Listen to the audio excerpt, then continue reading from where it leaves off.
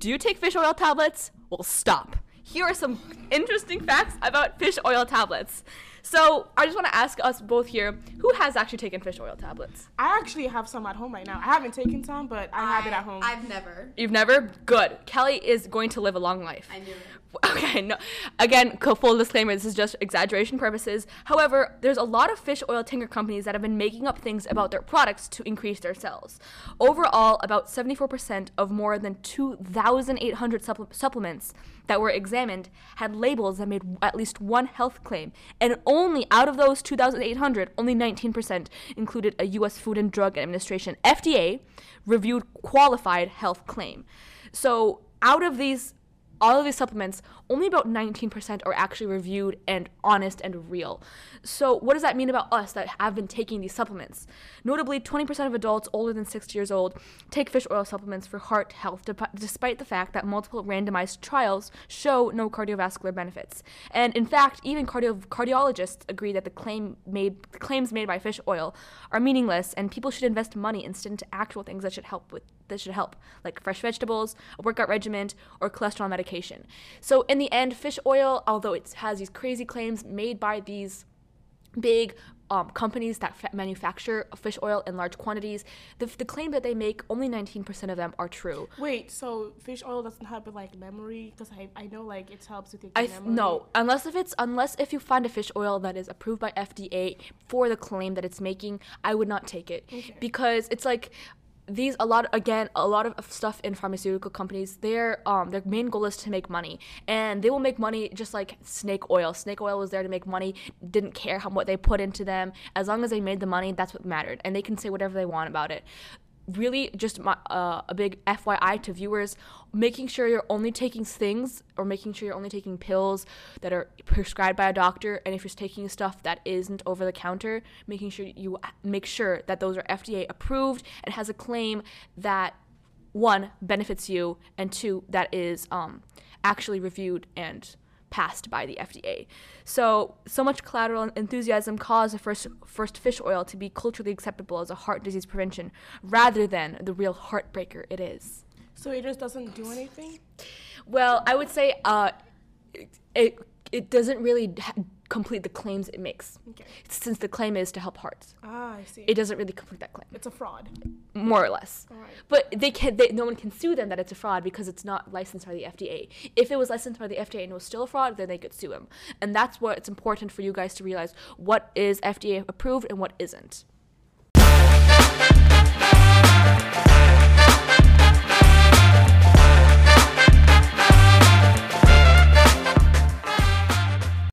Hey guys, my name is Michelle. I'm Doreen. And I'm Kelly. And we're the team behind the Weekly Dosage. More than 60% of children in the foster care system end up abused, kidnapped, and human trafficked. And so much so that many orphans have even told many couples who are thinking of adopting them to not adopt. And this was like really confusing to me at first, because like that's the whole point of, the foster care system is to adopt people. So how come these children and teens and adults are saying, please don't adopt me, I'd rather just stay here instead? Then the orphans would explain that a lot of the children in the foster care, half of the time, won't even be orphans. That a lot of them were kidnapped and taken away from their families and sold to the foster care system. What? Yep. Okay. So you're telling me that these children, instead of going to a safe place, like, they're being treated like animals, or like even worse, like objects, just sold. Like that sounds so dehumanizing. Like, That's such a dehumanizing term and children. Yes. So children would rather be in the foster care system. And that's crazy to me because the foster care system is so messed up as we know it. It is. Mm-hmm. So now that you're hearing this, it's like it just makes it even worse. Yes. Yeah, I can't even believe it, because that's the entire point of the foster care system, is to get them out of those dangerous situations. Yeah. And it's actually the thing that might be causing a lot of the problems. Yeah, and like just before, when you guys first think of foster care system, like obviously what comes to mind, a loving house, with like, yeah. I mean, the first thing that comes to mind is hopefully the people that are running behind this are doing good security checks to making sure these children are actually going to go to homes that love them and care for them and support their basic needs, but it doesn't sound like that's happening. Yep. Yeah, the first thing that comes to my mind when I think of foster care is Annie, the movie. And we all know that didn't have a very good ending. So I actually don't know what happened to Annie, but That's besides the point. You know, I think of a safe and a supportive community aimed to help children find a loving home. However, this isn't the case, as 1 out of 3 children report abuse by a worker or a patient. Children in group homes are 28% more likely to be abused, and in the foster care system, 4 times likely to be sexually assaulted. Researchers at a New Jersey foster care system reported that no assurances can be given that any foster child in the state is safe. No assurances. for what state? New Jersey. Oh my god. Yes. And this problem is all over America, and you can only blame the states for this type of neglect on children. With many of the states being found guilty of failing to protect foster children in their care, specifically by failing to respond to allegations of sexual abuse, and have paid out huge cash settlements to victims to keep them quiet. Over 18,000 children disappear every year and under the care of social services. But will the social services look for them? Absolutely not. A lot of them will fall on the grid and end up in the black markets as slaves, maybe sexually or for labor. And a lot more of them won't even show up on the missing National Center for Missing and Exploited Children. It got so bad that a whole bill was passed in 2014 that made it a requirement for state agencies to report a child missing under 24 hours, which was a surprise because I thought that was already a thing. 2014? Are you kidding me? Like, I feel like that should have already had pre-existed. Like, it's so obvious too. Yeah, but it's I don't know about you, but that doesn't just sound super messed up. It's really creepy. The law is something that should have already happened, and while it helps, it's only the first step in this serious matter. There's an Arizona law that states that after 6 months, the missing child's case will be closed, and that child, how many months? 6 months. And it's a child too, of all people. And can we talk about how children, like especially in human trafficking situations, are gone for more than 6 months? Yes. So Yes. once the clock is done ticking, they're pretty much never going to be found again. Exactly. All hope is lost. Yeah, I've read a lot of books about like trafficking and stuff like that, and a lot of the times they're like gone for a year, above year, but they can still be like rescued and found. Like you can't just give up. They're still there. They're still alive. Exactly. Like they're not gone. I just want to like see how they even go about doing this. Did they just start taking the posters down, and like just do people just slowly stop thinking about this? I mean, how can you like just do that? You know what I mean? Yeah. And How can you forget about a child? exactly. This doesn't just prove the negligence of the state, but give kidnappers and traffickers a green light in their illegal activities. Because if they can keep a child hidden for 6 months, then they're in the clear, you know? And we've seen the reason behind this neglect. Now let's see how children are affected by it. While sexual assault and abuse can be seen through bruises, illnesses, neglect can be seen as easily. And a lot of the times, people believe that sexual assault and abuse are more detrimental, but studies have shown that oftentimes neglect can be even more detrimental to children's early brain development, which makes sense since they aren't, as their brain isn't fully developed, and they're a child, an orphan. It's just so much mental toll. Yeah, especially with children, like especially under like 15, they need like adults there to guide them, and if they're being trafficked, then they're just not getting that experience and that real like connection with adults that they're supposed to have, and they're not having as many bonds as they're supposed to have, and it's just overall is bad for development. Exactly. And especially I was watching this YouTube video of a French study that was done in the 1970s of they had like 2 different children, like babies around 1 to 2 years old, and they studied the behaviors of babies that had been abused, neglected, and babies that hadn't been. And the babies that were like neglected or abused, they were like all the babies were prompted to play with toys, but the babies that were neglected and abused, they were like scared. They would look at the person and they didn't feel like they could play until they were given permission, or they didn't, whenever someone came up to them to like hug them or like carry them, they would steer away because they immediately, like, it changes your brain chemicals. It does. Instead of your brain releasing serotonin when someone's hugging you, it will release a different hormone such as cortisol or something else that triggers stress and fear. Exactly.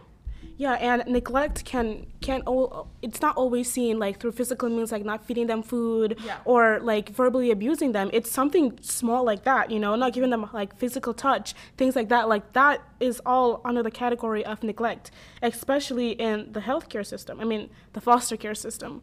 However, it can, oh yeah, I already said that. It's very hard to define neglect, especially in the foster system, which is why a lot of children go unreported of neglect, because many states, laws, and doctors, they just can't agree on what defines neglect. It's very different under those categories. And while this makes sense depending on their age, there are some clear indications of what neglect is to children that goes unreported or ignored. It makes sense, like it's kind of clear that that is neglect and that isn't, you know. And this is kind of, I know we talked a little bit about human trafficking, but I'm just going to go a little bit more into that. More than 60% of children in the foster care system end up abused, kidnapped, and trafficked. The problem ranges from inside the workers in foster care to outside the families who adopt. And many orphans have even told the couples who are thinking of adopting to not adopt. And even if a lot of people try to adopt through legal systems, you know, fair and square, in a way they're still buying a person. I mean, I've always thought that, like, the whole system of going into the foster care system, looking at the child that you like the most, and picking and choosing who you like and who you don't like, bringing them back home, seeing how they are, you know, and then if you don't like them, you just send them back. I mean, it's just, and let me just say that, like, to adopt a child, it's very expensive. You know, it's really expensive, and it's like you're putting a price tag on a kid. Yeah. And I just, like, my heart just goes to them, because it's like you're already in this difficult position, and now do you understand what I'm saying? I feel like adoption should be, if anything, it should be completely free, because I think there's a lot of parents out there. I mean, adoption should be completely accessible to anybody. I mean, obviously, to people that are struggling financially should not be able to adopt a child, because it would put more stress on the family and the child.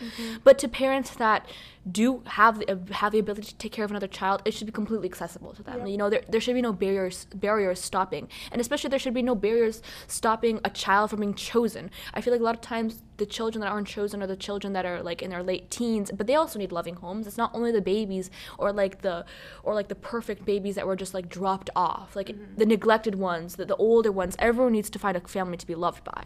Yeah, I feel like in the adoption system, a lot of times kids older than 5 are neglected severely, because lots of people will choose babies that they can raise as their own, quote unquote, and that's why a lot of these kids aren't being chosen, because they've already had so much life experience, and the parents or adults don't want to deal with that. They don't want to deal with the trauma that they might have and other things like that, and health conditions. That's a really good point.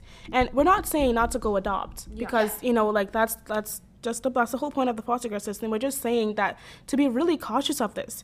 Just really take this into heart. Take this into the consideration that you're going in there and you're not just playing with, you're playing with a person here. A person with feelings and emotions and things like that, like an actual human being.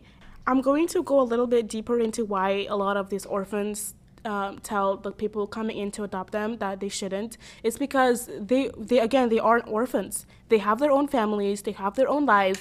They were kidnapped, human trafficked, and put into this foster care system for the pure reason to be profited off of. And I'm telling, like, people, these children from different countries have been kidnapped from that country and then brought into a completely different one. And they've been placed into this foster care system, and I don't know for how long. You know, I have no idea. And that's, again, going back to the beginning as to why a lot of them end up missing in this national, like, children missing. National missing children's list? Yes, that one. Yeah. And how after 6 months they just stopped looking for these kids, and that's why, like, they go so unreported. It's because, like, the foster care, and in a way the foster care system, it's such a big gateway to human trafficking, because it's so easy, it's in plain sight, yet no one does anything about it, because if you go against it, you don't know who is an actual orphan and who isn't. Right. Because people are like, I don't want to be here, take me away from here, and then some are like, you know what I mean? Yeah, and it's really complicated, and that's why, that's what makes this even like harder to comprehend, is because there's so much factors that go into it. And then think about it this way, is on top of that, like the people who hold, well, a lot of people might ask, well, why don't you look at the children's records? Why don't you see, like, where do they came from? What's their origin story? Like where have they originated from? Exactly. All of those records are being held by literally quite the people that are taking these children as well. Like, the records can be easily manipulated in the wrong hands, and they are in a lot of times in the wrong hands. And on top of that, I mean, what Dayreen literally just talked about that's quite at its core child trafficking, like taking of children, usage of children, manipulation of children to make a profit. And it's utterly disgusting that it's happening, and that people aren't like, I mean, I'm just glad that we're bringing more, especially Dayreen did research on this topic to like bring this more to light, because it's not really in the light. And I mean, I didn't know about this beforehand, and now we do. Yeah, I just wanted to point out that these things do happen a lot, but the adoption system isn't all this. Like, because I know many people who have been adopted and who, like, as babies or even as like little toddlers, who, like, in my family, who have been like successfully raised, like they're successful now, like brought into a loving family, who came from a really bad family. And it's not always going to turn out like in this evil way that we've kind of been talking about. Adoption can be a very beautiful and nurturing thing, but it's because of some of these organizations and some of these groups that make it like bad and make some children have these negative outcomes based on the foster care system. That's a really good point, Kelly. Thank you. And again, we're not like trying to say don't adopt. We're not trying to say that. There are some good to it, but it's also really, it's needed to see that there is some bad to it as well. And that's all we're kind of talking about here today. And with that, I hope you guys kind of learn a little bit more about the adoption and the foster care system, and just take this with precaution. All right, guys, welcome to the best section, the tips and tricks of our podcast. So I don't know about you guys, but me personally, I would chop off my left arm for photographic memory. I already have. I'm just kidding. I don't. I wish, although I wouldn't go as far to chop off an arm and a leg. It shouldn't cost an arm and a leg. I would too. Yeah, we all know Michelle would. We all would. Should the opportunity be given to us. But so a lot of you probably know photographic memory is you see something, you see a piece of paper, and you can memorize everything that's on it word for word. It's literally photography. Like, it's like you're looking at a picture inside your brain.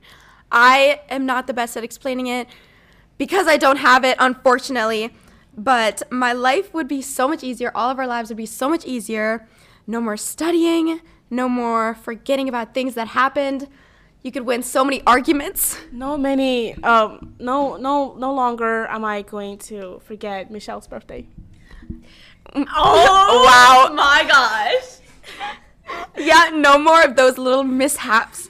So if you are like me, and if you're like clearly Dayreen, and you have a normal brain, then listen up, because I'm about to change your life for the better. And here we go. So today's tips and tricks is about the best ways to memorize something if you are not blessed with a photographic memory. And if you are blessed with a photographic memory, no one cares. You can leave this podcast. You're not welcome. Whoa. We don't want to lose listeners, please. You are welcome, but just know From afar. we're secretly jealous of you. Yeah, you have a photographic memory, just like click, and then you'll know all of our information we're about to say. That's like future predicting. Never mind. Okay, don't listen to Michelle. All right. So on this podcast, we talk a lot about ways to build good memory, like Dayreen was talking about with fish oil and build memory. Huh? That was me? Oh, that was Michelle. She does not have a photographic memory. She does. I'm so sorry. That was 20 minutes ago. It was 20 minutes ago, and I didn't remember. Okay, anyways, like Michelle was talking about, different ways to strengthen your brain and build a good memory, which I clearly need. But what if you just need to remember something like short term or long term? So if that's the question you are wondering, this is for you. So I'm sure lots of you've heard this before, but the best way to memorize something is with repetition. Oh, I agree. That one's really Repetition is what all your teachers tell you to do, like do flashcards, just look at your notes over and over again. And listen to this podcast. Listen, your weekly dosage. Although I gotta say, though, I think that repetition is very helpful for short-term memory only. Because Because I know that short-term... Okay. Why are you fingering my finger? Okay, short-term memory is very good, especially for like things that you need to memorize for, say, a test in a few days, and you don't care about actually learning the material. Then be prepared to forget it all after 5 days. Repetition works, but for the short term. So saying something over and over again in one moment would be fine if you're looking, or just one time would be good if you're looking for short-term memory. But if you want long-term memory, using repetition like over multiple days is definitely going to help you. So going over flashcards like one afternoon, memorizing all that, you're going to memorize it short term and you'll be able to take that test in a few hours. But if you want to memorize something for the long term and build it into your long term memory, it's best to say, if you have a test on Saturday, it would be more beneficial to you to go over your flashcards like 20 minutes on Monday, 20 minutes on Tuesday, and so on and so forth. That is what's going to build the long-term memory and help build those brain connections more like stably. Is that a word? Stably? Yes. Okay. Build more stably, and it's going to help you in the long term. So these methods have been proven to help your brain keep information and store it where you might need it later. So I hope this helps some people. If you don't have a photographic memory, and if you do, well, good for you. Spread the word. Wait, what did you just say? I don't have a photographic memory. I don't... Okay. All right. That's the weekly dosage. Thank you for listening. Bye. Bye. That's all for now. Stay tuned and remember, take those vitamins, Drink that water. Touch that grass. and most importantly, don't forget Your weekly dosage.